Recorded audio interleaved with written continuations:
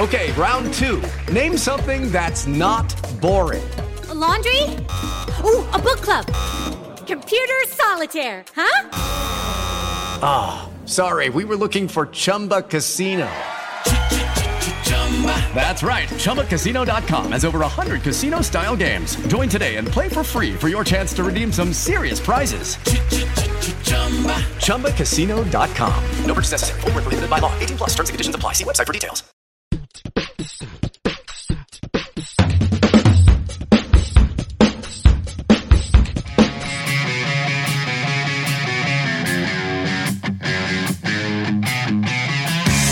Happy Thursday, everybody, and welcome into the Porch. It is a VolQuest baseball podcast.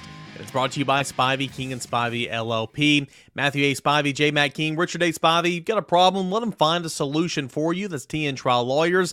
They specialize in criminal defense, family law, and personal injury. Give them a call today. That is at 423-245-4185, 423-245-1485 for a free consultation, or visit them online at SpiveyKingandSpiveyLLP.com. I'm Eric Kane. Welcome back into the Porch. It is a big one. They're all pretty big from here on out in Tennessee baseball, because you've dug yourself kind of in a hole here where you're not really helping yourself out an awful lot here of late. Your arch rival is coming to town, and that is this weekend with Vanderbilt. And Tennessee needs to win. Tennessee needs to find a way to win 2 or 3. That is for sure. We'll have Luc Lipcius, former Tennessee Volunteer, on the program here in the back half of this episode, but it'll be yours truly here for the next, probably 10, we'll call it 15 minutes or so at maximum. We'll start things off right now. Tennessee is 23-14. It is 5-10 in Southeastern Conference play. We'll talk about Tuesday here in a moment as well.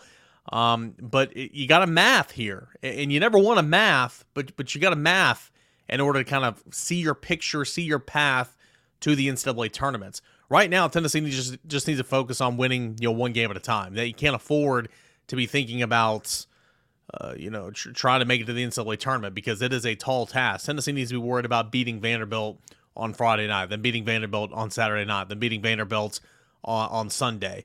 In SEC play, 15-15, that's pretty much a lock to get in the postseason. You feel really good at 14-16, especially because you'll likely have a top 40 RPI in doing so. Now, here's the kicker, and we'll get to Tuesday in a moment. But with that loss to Tennessee Tech on Tuesday, it dropped you about 18 spots in the RPI, and that's not a good thing. But it's kind of a double sword here, right? Because if you win these series coming up against Vanderbilt and Kentucky and Georgia, Mississippi State, and South Carolina, if you win the majority of those, then you lose, and you do what you need to do to make the tournament, your RPI will take care of itself. But that quad 4 loss to Tennessee Tech, that hurts you a little bit. But again, it will take care of itself if you do what you need to do. So a 15-15 record in Southeastern Conference play, you're in. That's a lock. A 14-16 record with a top 40 RPI, which will happen likely if Tennessee gets to that point. You're in, right? Tennessee in 2019 got in at 14-16. Ole Miss last year got in at 14-16, and of course they went on to win the whole thing. Anything less than 14 wins in conference play, then you need to be winning some games in Hoover. And if you're at 13 wins, in my opinion, you need to be going to Sunday in Hoover and kind of seeing what happens there. The top 12 teams in the SEC make it to Hoover. Right now, there's some people that are doom and gloom and saying, to see if they even make it to Hoover. I think they'll make it to Hoover, but again, right now you need to focus on some things. You're 5-10 with 15 more conference games to go. Series with Vanderbilt, Mississippi State, at Georgia, Kentucky, and then at South Carolina. The Vols, in my opinion, need to win every remaining home series, and you'd really like to win the series at Georgia as well. That would put you at 14-16 entering Hoover. Sweeping Mississippi State and Georgia would really go a long way in this cause. So there's no reason for me to think that Tennessee could sweep one of those teams right now, just given the way that they played. But as I've said all season long, as I'll talk about with Luke here in a moment, hey, the ingredients are there. You've got the pitching. Your lineup is deeper. You have everything you need. Now, can you pick up some timely hits? Can you stop killing yourself defensively in the field? And can your starters continue to make it longer, deeper into games?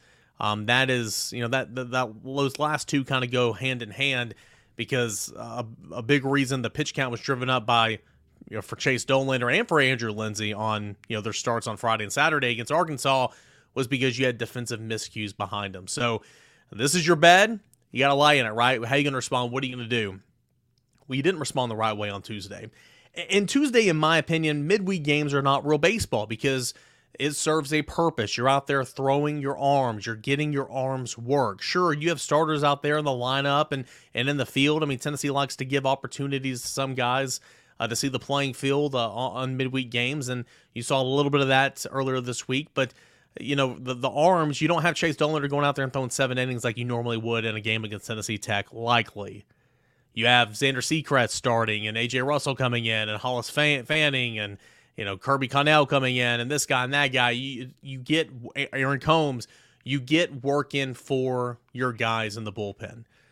But you do not want to give up 4 runs in 1 inning. You do not want to give up 5 runs in the 9th inning whatsoever with one of your best pitchers at that point in the game on the mound in Seth Halverson. The way you lost Tuesday was just kind of disheartening. I mean, it really was. And you were to a point to where you were trying some things towards the end of the game and everything, and you had a point in time where your infield at the end of the game was Ethan Payne at short and Kyle Booker at second base. And that is not ideal. Ethan Payne came up in a pinch hit opportunity where you needed a knock, and it was less than ideal. And I understand trying some things, and you were to the point because you had already made some other moves, lineup-wise, pinch hit-wise, and everything. You didn't have many options by that point in the game. But losing in the fashion that you did, 12-5, was not great. 5 runs given up in the top of the 9th inning, 4 runs, I believe, in the 3rd inning, a couple of runs here and there throughout the remainder of those games. Just not great. Tennessee did not have its middle infield. Maui Ahuna remains out. He missed some of the series at Arkansas. He missed Saturday and Sunday at Arkansas. He missed Tuesday's game. Practice on Wednesday of this week. He was out there. He was doing a little bit of side work, but was not a full participant. You missed Christian Moore, who was seen with a boot on one of his ankles and in shorts in the dugout Tuesday nights when the team was out there taking on Tennessee Tech. To my understanding, he did not go through any practice on Wednesday, did a little bit of cage work. So as the week goes on, and you guys know, full disclosure, I record this earlier in the week. I released it on Thursday, and so I'm recording this on Wednesday afternoon.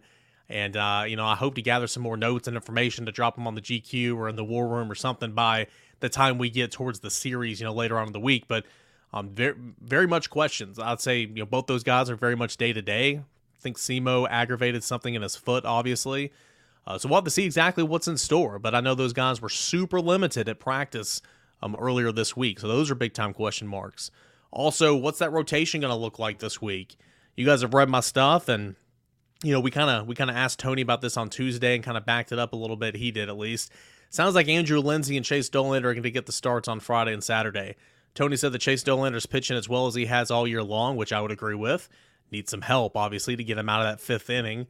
And Andrew Lindsey, poor guy, deserves so much better on Friday night. Man, he was pitching a doozy. And then you just have one mistake here, one mistake there, drives up that pitch count, and it puts runs on the scoreboard when they didn't need to be, right? So, I would start Andrew Lindsey and Chase Dollander games 1 and game 2, and I think that's what Tennessee's going to do. Won't shock me whatsoever if you stick with that same rotation. We'll talk with Luke about it here in a moment. But Lindsey on Friday, Dollander on Saturday, and Beam on Sunday. Tony said after Tuesday's game that it's almost like Beam was kind of an anomaly a little bit, that just doesn't happen for him, and he got torched, 6 hits, 4 walks, a hit batsman, 6 earned runs, and 5 outs in his start, an inning and 2/3, all he lasted at Arkansas on Sunday. So I would expect that same rotation, but we'll see. I'll get more notes on Thursday for sure, and I'll let you guys know. But if it's not Beam on Sunday, then Chase Burns looked really, really good. 5 innings and a third of relief. Now, granted, it was not a high leverage situation whatsoever. He had nothing to lose at that point. He was just coming in free, loose, and he pitched his game and he looked good. He gave up 1 home run, but that was really the only blemish. He gave up a leadoff triple and worked around it, man. Did not let that run come in. He looked great, to be completely honest. And Tony said that they actually wanted to use Chase Burns a couple of times out of the bullpen at Arkansas. They just didn't have an opportunity. So if there were to be a change, I might see Burns sliding in for Beam, but again, that's messing with the schedule again. So I would expect the same 3, but I'll get confirmation on that later in the week and let you guys know. It's disheartening, the loss on Tuesday. and I'll work myself back to Arkansas a little bit, but it's disheartening the loss on Tuesday because, I mean, with your struggling the way you are, you just wanted a response. You didn't get that right response on Tuesday. And again, the loss hurts because it kills you in RPI, but if you do what you already needed to do in SEC play the last half of the schedule, the RPI will take care of itself. But, I mean, what are you doing? Like, that's not the vibes right now around the Tennessee baseball program. Not great. And I'm not breaking any news here. It just kind of is what it is. Tony pretty much said the other night, hey, it's do or do not time. Like it's time to put up or shut up. You're at the point in the season where you don't have many redos or anything. Lessons have already, supposed to have been learned. It's time to go.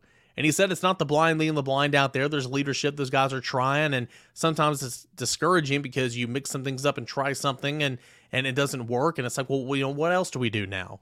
But I mean, we pressed Tony a little bit Tuesday and tried to ask those hard questions, and I thought he handled it well, and said the right things, and pretty much said, look, it's just not working right now. But it's not from a lack of effort. These guys are trying. There's leaders in that clubhouse trying to figure it out, and so we'll see what happens. I can tell you about Vanderbilt, man, and in Arkansas, it's just unfortunate because you could have won Friday and Saturday easily, in my opinion. But again, defense just kills you.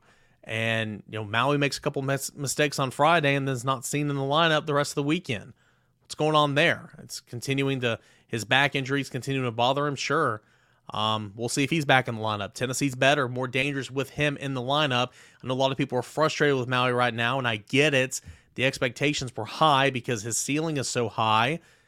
He's still a world-class talent, whether you want to admit it or not, but he's not been hitting as well as you'd expect, and fielding has not been as consistent. He made a couple mistakes in the field on Friday, and it was a big reason why Tennessee lost. There's no doubt about it. But Tennessee needs him back in that lineup for sure. Jake Kendrow, I think, is doing a nice job filling in place for him. He hits the ball hard, sometimes right at somebody, and he's been playing pretty well defensively. He's a right-handed bat, and so that's all good. We'll see what's in store for Maui. But Tennessee didn't quit at Arkansas. A couple of times you thought they were going to, but Tennessee didn't quit.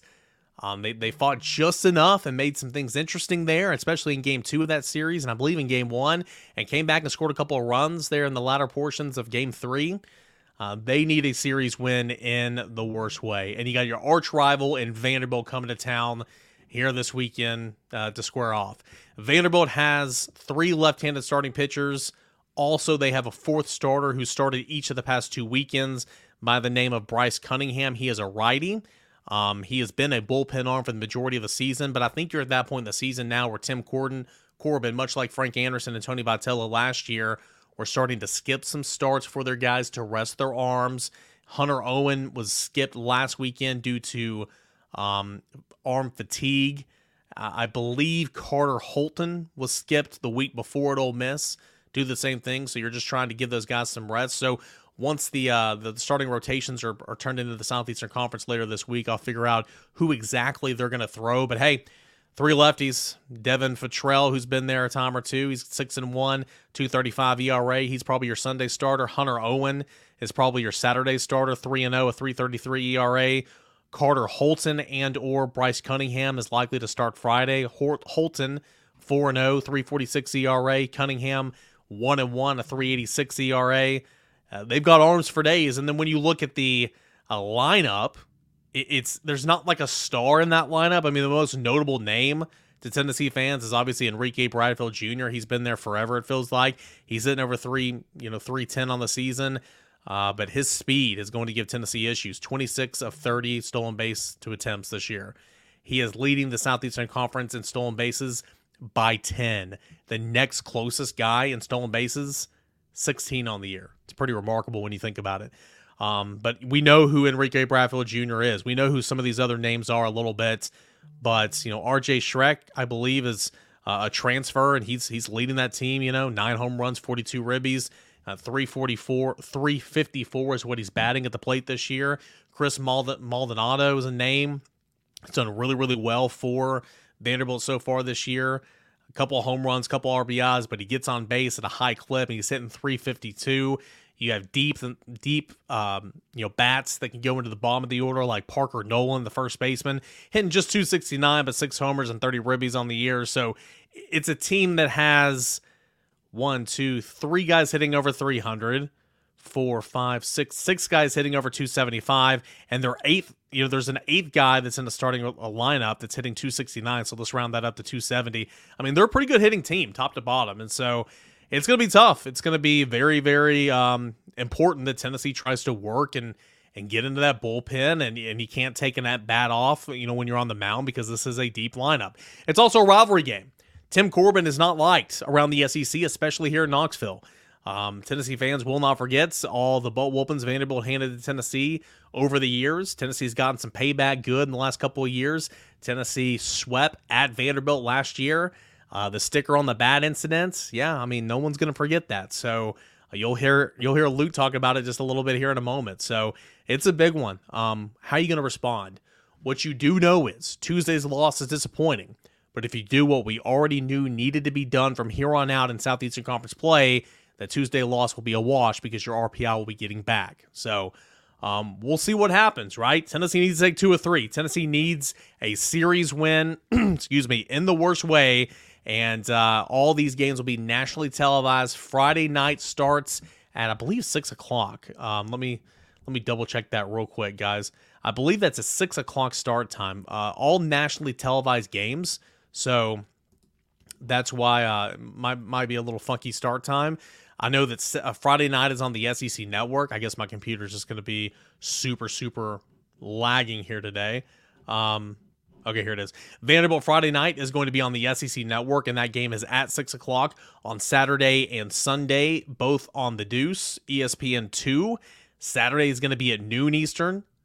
Sunday is going to be at 1 Eastern, both on ESPN2. So 3 nationally televised games against your rival in a series that you've got to win. How are you going to respond? I'm excited to see, and we'll drop some more notes on the board. We'll put some notes in the war room on what I can gather on pitching, on injuries, and thoughts and prayers to Zach Joyce as well. That looked like just a disgusting injury on Tuesday, and you absolutely hate it, and you could hear it and kind of feel it when Tony was talking about it on Tuesday. So I will get you guys as many notes as I can, but without further ado, here in just a moment, let's turn it over to the home run champion himself, former Tennessee first baseman Luc Lipcius. That is coming up next right here on the porch, but I want to remind you guys about our friends Spivey, King and Spivey LLP. They make this coverage possible, the porch, and can't be more appreciative of those guys. Matthew A. Spivey, J. Matt King, Richard A. Spivey. You got a problem? Let them find a solution for you. Stay and trial lawyers. They specialize in criminal defense, family law, and personal injuries, such as DUI, homicide, assault, divorce, custody, alimony, parental rights, personal injuries, car wrecks, accidents, all that type of stuff. Over 80 years of combined experience, Spivey King and Spivey LLP provides representation throughout the states and federal courts in Northeast Tennessee.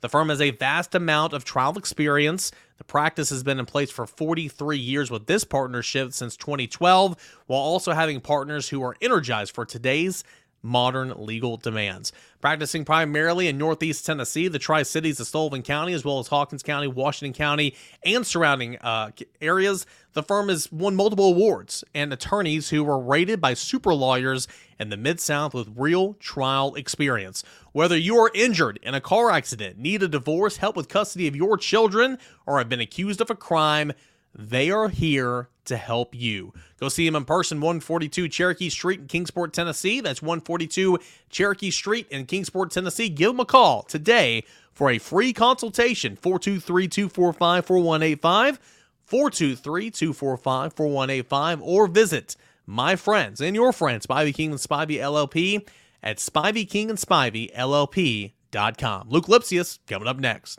Hello, it is Ryan, and I was on a flight the other day playing one of my favorite social spin slot games on ChumbaCasino.com. I looked over at the person sitting next to me, and you know what they were doing? They were also playing Chumba Casino. Coincidence? I think not. Everybody's loving having fun with it. Chumba Casino is home to hundreds of casino-style games that you can play for free anytime, anywhere, even at 30,000 feet. So sign up now at ChumbaCasino.com to claim your free welcome bonus. That's ChumbaCasino.com and live the Chumba life. No purchase necessary. VGW. Void where prohibited by law. See terms and conditions. 18+.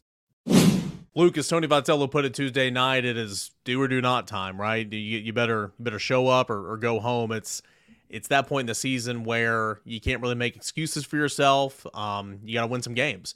And Tennessee, unfortunately, has put itself in a position where it's got to win a whole lot of games here in this last half of the Southeastern Conference schedule. If you're in that locker room right now as a leader, kind of what's the conversations like, the day-to-day in terms of, Tennessee, you're going through a rough patch right now where you just can't find many wins. How do you keep the positive vibes going in that locker room and that dugout?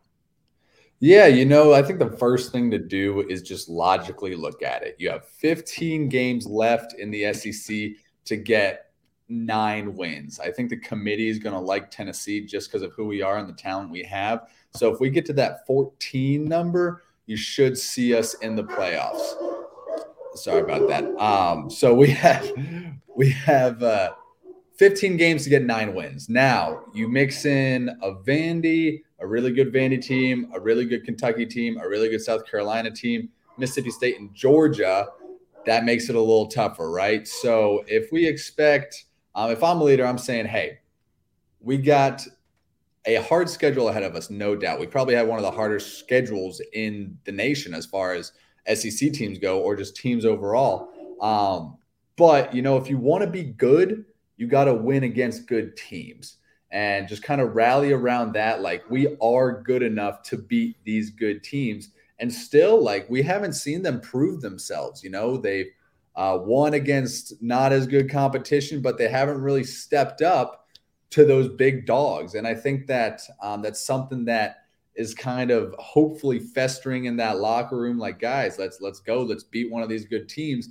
And then if we take care of business against Georgia and Mississippi State, I think we'll be perfectly fine. I watched the game on TV on Tuesday. They brought up a comparison of this year's Vols to last year's Ole Miss. And through this point in the season, Ole Miss was 4-11 in the SEC. So that tells you anything, is that there is hope. There's definitely hope. Tell me if I'm wrong here. Tennessee is, it's like playoff time from here on out for Tennessee. And I think the Vols, now you can't beat yourself. And of course, the ongoing theme of playing poor defense is something that, you got to fix. You are who you are. I understand that. But if you're not beating yourselves, you're pretty decent. Tennessee still has all the ingredients to pull off a run like this and punch your ticket. You've got the arms. You've got the lineup, which it didn't timely hit last week, but it's gotten deeper and you have more options. Do you agree with that? Do you think Tennessee still has all the ingredients there to kind of pull this thing off, win 9 of the last 15, go to the postseason, and maybe make some noise, or am I off base here? Look, they've had all the ingredients all season long. Yep. And, it's one of those things that you really see just because you have an exceptional amount of talent. If you don't have that team chemistry, if you don't have that leadership, then good stuff is not going to happen. We're to the point of the season where leaders should be developing, but, at this point, coming off of a bad weekend series, a bad midweek, the wheels could be coming off the wagon. And I hope that in that locker room, we got guys that are rallying around each other and not tearing each other apart. So it is one of those things, they have the talent to be top 5 in the nation. I think those preseason rankings and even rankings throughout the first, 5 weeks were accurate. It's just, we haven't seen them live up to their potential. Yeah, that is for sure. Got a question for you in terms of Tennessee is so heavy with the left-handed bats, and usually that's pretty good, right? But maybe it's too heavy. And when you go into a series like this one here this weekend, it could be disastrous in terms of just matchups, right? If you're a manager, if you're Tony Vitello, how much are you balancing trying to get right-handed bats in the lineup, or are you to a point to where the best bats just need to play? I'm to a point to where Dylan Driley needs to be hitting every game. Kavaris Tears needs to be hitting every single game. And I understand putting Stark in there and trying to get a right-handed bat and all that. But I think it's crunch time. That's kind of where I'm at. Where are you? How would you kind of balance that? Yeah, so, there's a bit of a disadvantage for the hitter facing a lefty for whatever it is, whether it be mental or actual physical stuff. I don't know. I know Burke actually is hitting better off the lefties, which is the one shining spot. But like you said, should we put in those guys that just have proven they can hit, or should we righty load the lineup? And, I think the way V will work it is that we'll see, I believe it'll be 4 righties to 5 lefties. And that's just the way it's going to work out, because you'll want Cal Stark for his bat as opposed to Chuck. And then you'll want Simo, Ensley, and Griffin Merritt gives you a little bit more confidence with the way he's been swinging the bat. But then, yeah, of course, the mainstay is Dickey. You know what? Based on last weekend, they might throw Kendro in there as well. Keep Maui out. I don't mind that. He has been doing a bad job on defense. He hasn't been swinging it well.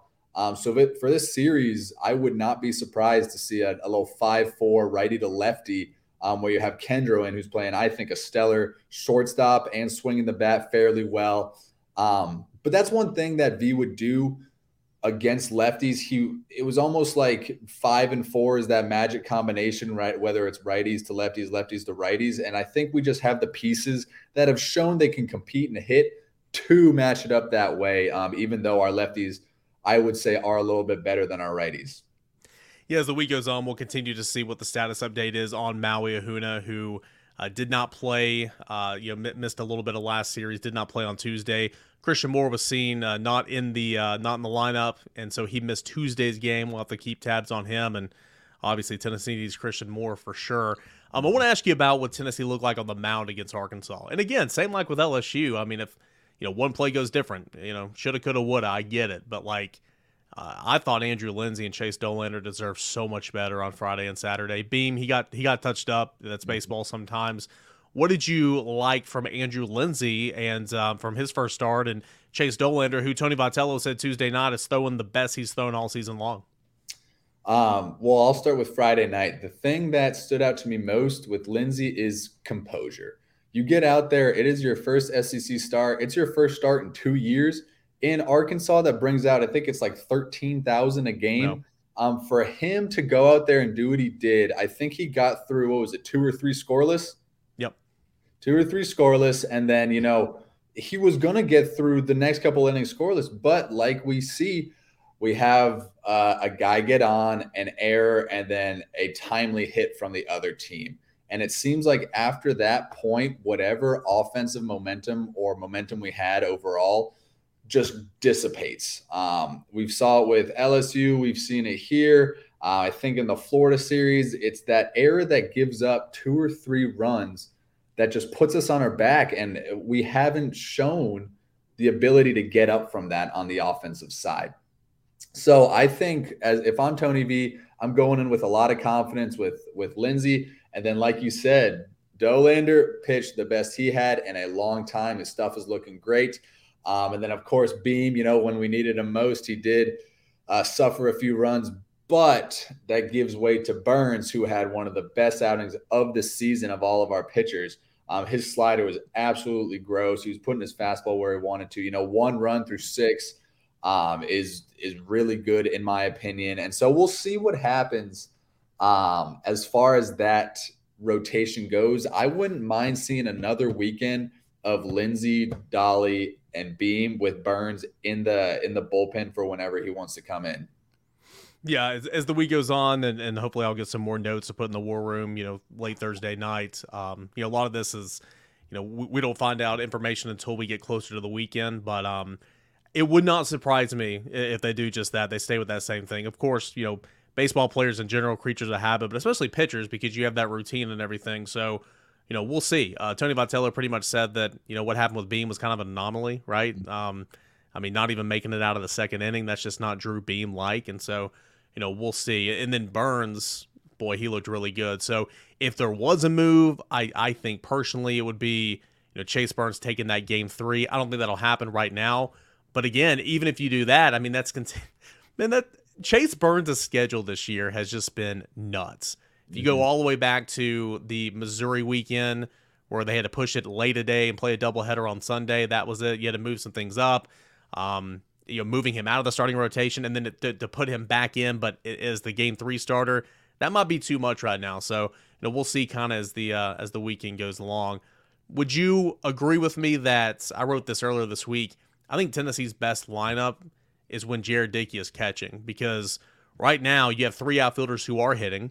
You have another one in Christian Scott, who I think is hitting well enough to be playing right now. And then Griffin Merritt, especially on a weekend like this, if you're hitting, you need to play him. And it's just kind of, it's getting too clogged up in that outfield to have Dickey out there where, in my opinion, he should be behind the plate.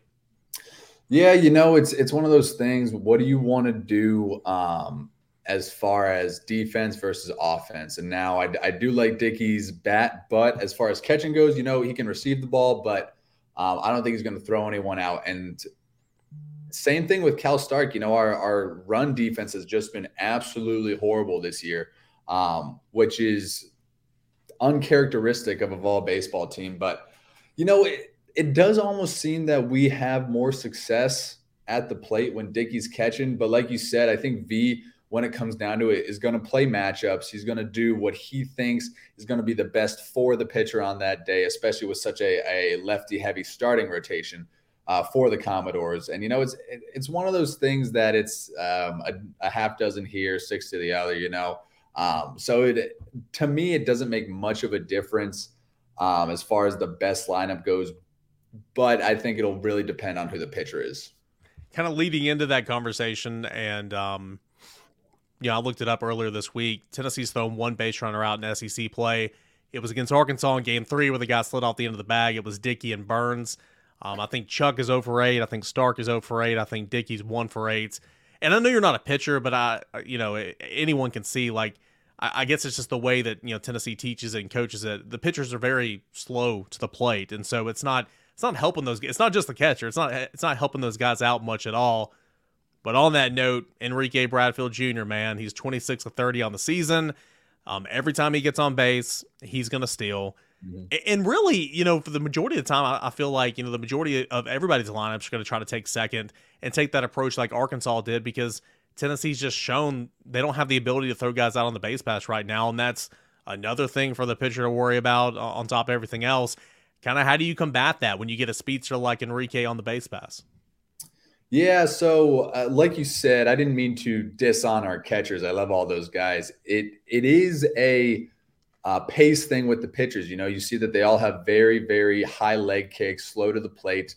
And that's really because our philosophy on the mound is you can get on base. I'm going to focus on this guy at the plate, Yep.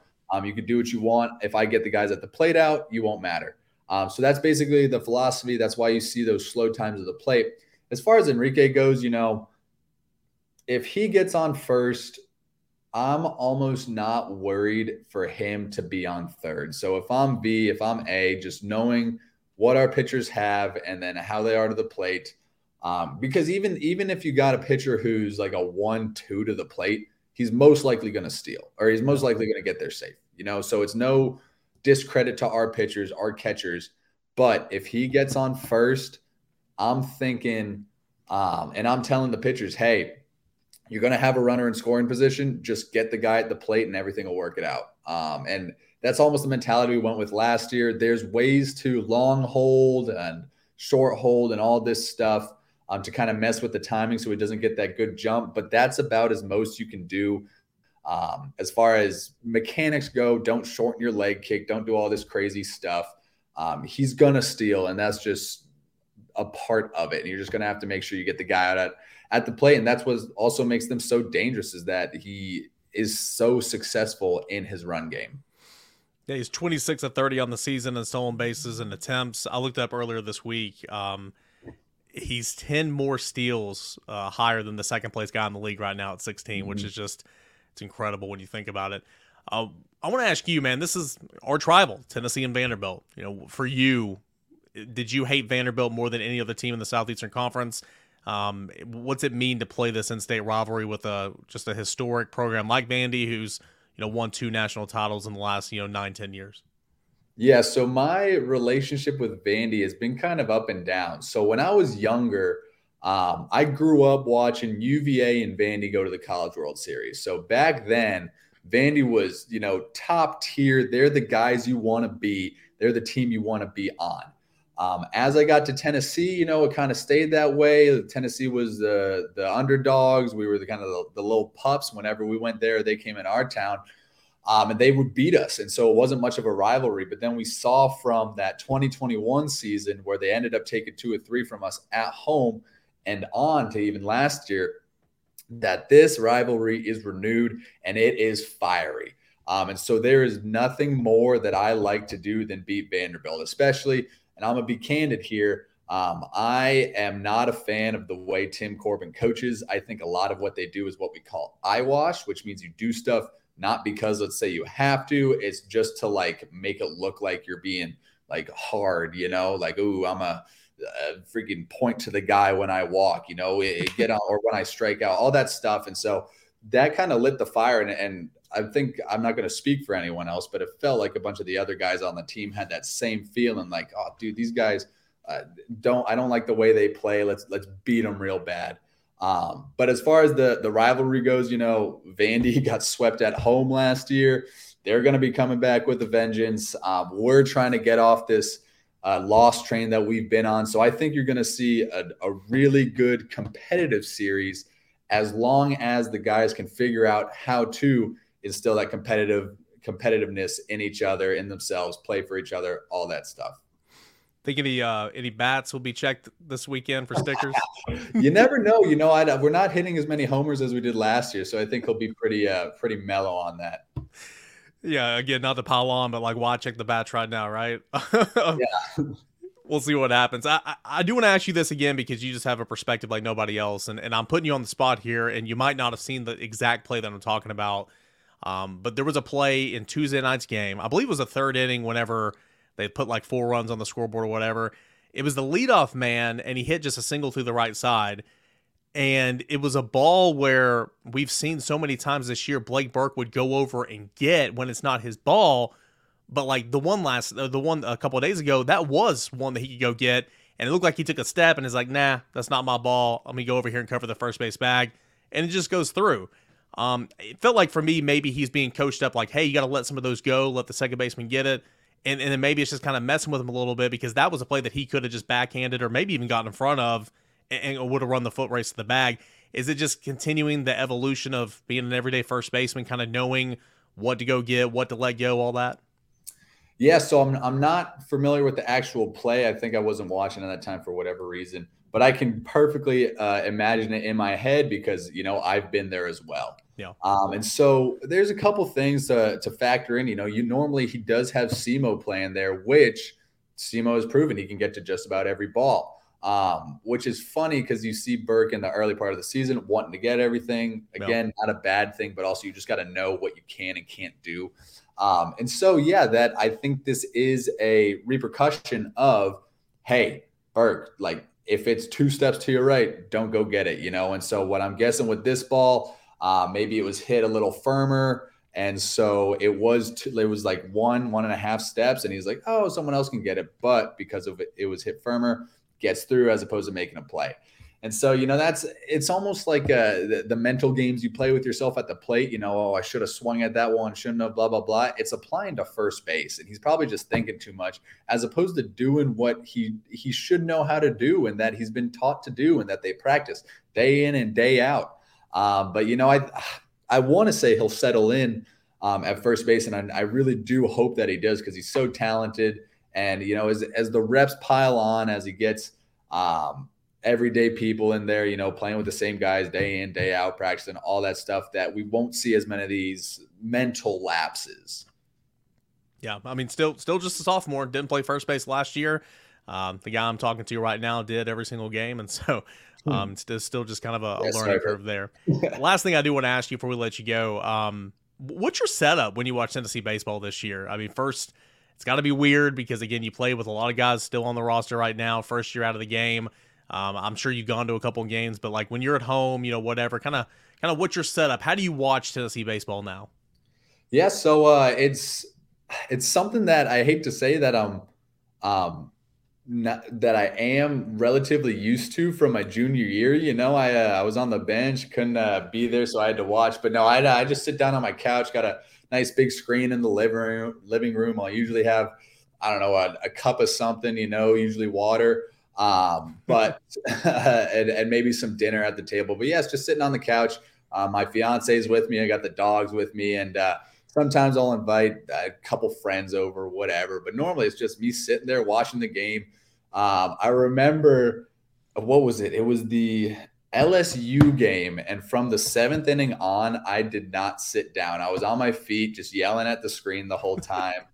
Because, I do still have so much pride to for the Vols, especially the baseball team. And, watching them do what they are doing now, it's frustrating. And every single game, I'm like, this is the one. This is where they figure it out. And so, it's a little bit heightened emotions. My fiance gets mad when I yell or whatever. But yeah, it's sitting on the couch watching TV and trying to relax. Well, yeah. Welcome to marriage. Your fiance gets mad when you yell at the TV watching sports. Yeah, there you go. That's not going to go away when you guys do get married. All right, man. Well, as always, I appreciate it. I think we both can agree. The team has talent to do it. Taking 2 of 3 this weekend it's an absolute must. Like, you've got to do it in terms of if you're thinking for postseason. So we will see what happens, and hopefully for the first time in a while, we'll be back on this podcast next week talking about what went right for Tennessee. Oh, I hope so too. Yeah, this is going to be a good weekend to turn it around. Luke, man, I appreciate it. Thanks so much.